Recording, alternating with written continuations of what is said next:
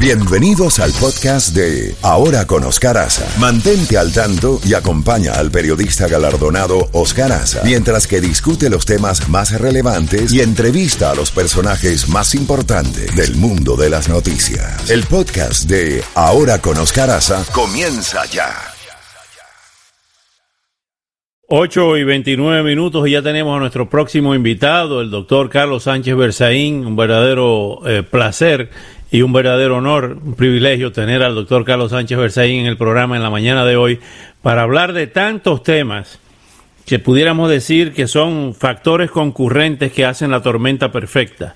Pero vamos a comenzar por el tema de Sudamérica, que hace mucho que no hablamos. Hablamos de Venezuela o de Colombia, pero en el caso de Sudamérica, en el caso de Bolivia, de Perú, de Ecuador, de Chile, de Argentina, lo que está ocurriendo primero con esta pandemia, donde evidentemente algunos de esos gobiernos han tratado de ocultar las cifras reales de lo que está pasando. Vamos a empezar por Bolivia. ¿Cuál es la situación en la querida Bolivia, que ha tenido tantos acontecimientos en los últimos meses, acontecimientos políticos, sociales, económicos? ¿Cuál es su lectura de lo que está ocurriendo, doctor Sánchez Berzain? Bienvenido, buenos días. Buen día, Oscar, gracias. En general yo diría que en toda Sudamérica estamos viendo un gran ambiente de inestabilidad política generado por la crisis del coronavirus, que lleva a una crisis económica y a una gran confrontación social. Y Bolivia no es la excepción. Bolivia tiene un gobierno interino que no ha tenido demasiado éxito en el tema del tratamiento del coronavirus, de un encuarentenamiento muy fuerte en las primeras semanas, los 2 primeros meses. Ha pasado a deslindar la responsabilidad a las autoridades regionales y ahora la situación se ha puesto mucho más crítica porque han aumentado el número de contagios y el número de muertos. Paralelamente hay una crisis política casi insostenible en la cual Evo Morales ha vuelto a actuar directamente en la política desde su lugar de refugio en Buenos Aires, Argentina, tomando contacto con el presidente del Tribunal Supremo Electoral, que se creía que era imparcial, y tratando de forzar que las elecciones se lleven adelante el 6 de septiembre, en plena pandemia. Eso ha generado una crisis. Hay una ley del Congreso, de la Asamblea, que controla a Evo Morales, diciendo que la elección sea el 6 de septiembre, y hay resistencia de sectores y del gobierno para hacer aquello. O sea, la crisis es grave.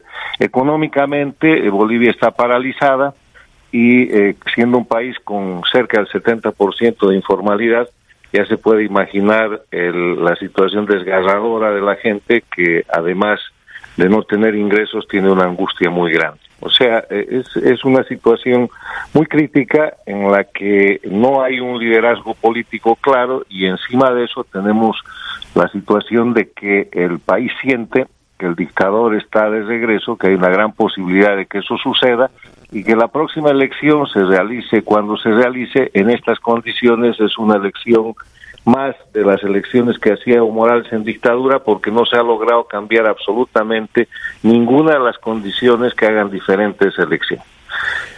Hay una serie de agentes externos extracontinentales que han estado presentes en la realidad política de nuestros pueblos en los últimos años.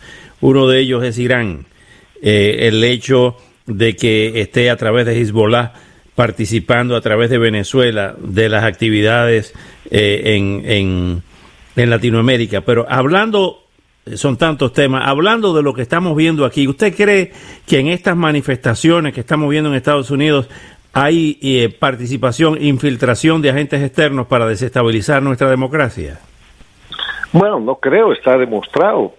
A los pocos días de que estos hechos suceden, los reportes son que el FBI y las agencias especializadas de los Estados Unidos tienen investigaciones y tienen detenidos que han sido además reflejados en noticias de diferentes medios de comunicación a nivel latinoamericano. Lo ha hecho Infobae, aquí en la Florida lo ha hecho el Herald, el Diario de las Américas, lo ha hecho la televisión internacional, donde se ha mostrado con claridad el manejo de recursos y el manejo de una influencia que viene de agencias y de posiciones que con el título de antiimperialistas han penetrado la estructura del propio Estados Unidos y están repitiendo aquí lo que hacen en otros países.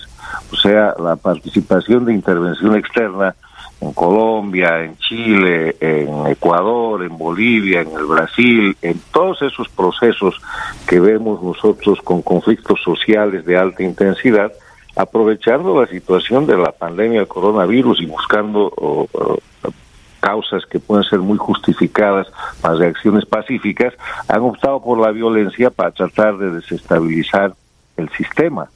Y estamos viendo que ahí en algún momento las oficinas que tienen la tarea de cuidar la seguridad interna de los Estados Unidos tendrán que brindar el resultado de sus investigaciones y eso quedará muy claro. La intervención externa se ha expandido por todas las Américas.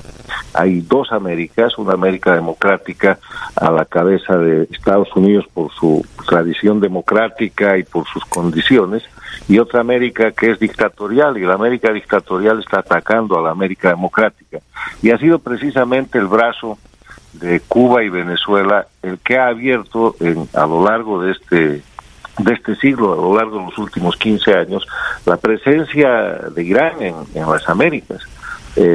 Lo han hecho abiertamente en Venezuela, en el Ecuador con Correa, en Bolivia con Evo Morales. En Bolivia existe una cadena de televisión muy instalada de los iraníes que funciona bajo ese sistema y donde inclusive hay que tener los trajes típicos y los modos y las costumbres de Irán para entrar y salir de allá.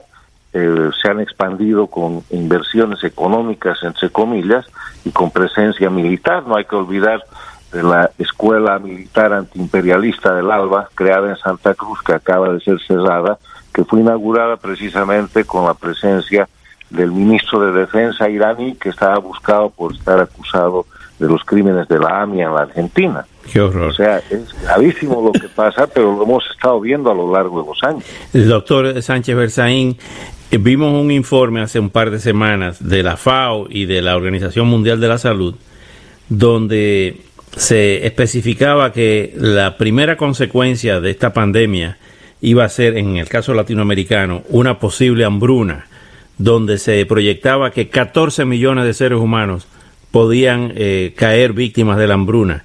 ¿Qué consecuencias pudiera tener esto a corto plazo para los gobiernos de la región? Las consecuencias son muy graves, ya las estamos viendo, son consecuencias de una inestabilidad política total. El tema de la pandemia no está controlado en América Latina y si miramos la prensa internacional, los análisis comparativos, América Latina es la región en la cual de manera más dura e inclusive más grave que en los Estados Unidos y más grave que en Europa se están planteando los efectos de la pandemia, tanto en cuanto a la expansión como al número de afectados y el número de víctimas. Pero América Latina tiene la característica de la informalidad, una informalidad reportada precisamente por la OIT, la Organización Internacional del Trabajo, que muestra que la informalidad va desde un poco más del 30% de Costa Rica hasta cerca del 80% en países como el Perú y Guatemala. Y eso es gravísimo, porque trae los 14 millones de ciudadanos en hambruna, que es grave, pero trae también una cifra que supera el doble de esos 28 millones y casi 29 millones de latinoamericanos que están siendo puestos por debajo de la línea de la pobreza. La pobreza está aumentando en cerca del 32% en América Latina y esas cifras son horrorosas, las caídas del Producto Interno, etcétera. O sea, estamos en una crisis gravísima, pero yo quisiera hacer aquí un aporte. Yo creo que en América Latina y en el mundo, la primera crisis que estamos sufriendo es una crisis psicológica individual. El carácter de la gente, la actitud de la gente, los cambios de los paradigmas, la situación de las personas que no trabajan o que tienen que trabajar de diferente manera, son mucho más graves en los países en desarrollo de América Latina que en los países europeos o países del mundo como Estados Unidos. El encierro, las necesidades, la falta de recursos, eso genera una reacción individual. afecta la personalidad y las reacciones psicológicas del individuo de una manera muy grave. Y eso produce una crisis social que, sumada a la crisis económica y a la crisis de salud y a la crisis política, es la tormenta perfecta, como usted dice, Oscar. Y yo creo que la manera de salir de eso, porque no hay que detenernos en el análisis, es que tenemos que reforzar los liderazgos democráticos, porque la primera crisis que hay que arreglar es la crisis política, para que haya un liderazgo de mayor consenso que permita contrarrestar, tratar y manejar las otras crisis. Y yo creo que en América Latina lo que viene van a ser gobiernos de unidad, gobiernos de consenso, gobiernos de responsabilidad colectiva, gobiernos de unidad nacional, para tratar temas en los que se puede estar diluyendo la esencia misma del Estado y la unidad de cada país. Doctor Carlos Sánchez Berzain, le agradezco muchísimo estos minutos y esos comentarios, esos análisis tan acertados.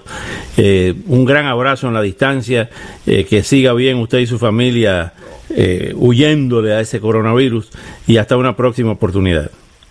Igualmente, Oscar, un gran abrazo y un saludo a toda la importante audiencia y felicidades por todos los extraordinarios y muy merecidos ratings. Ay, muchas gracias, doctor Carlos Sánchez Berzain.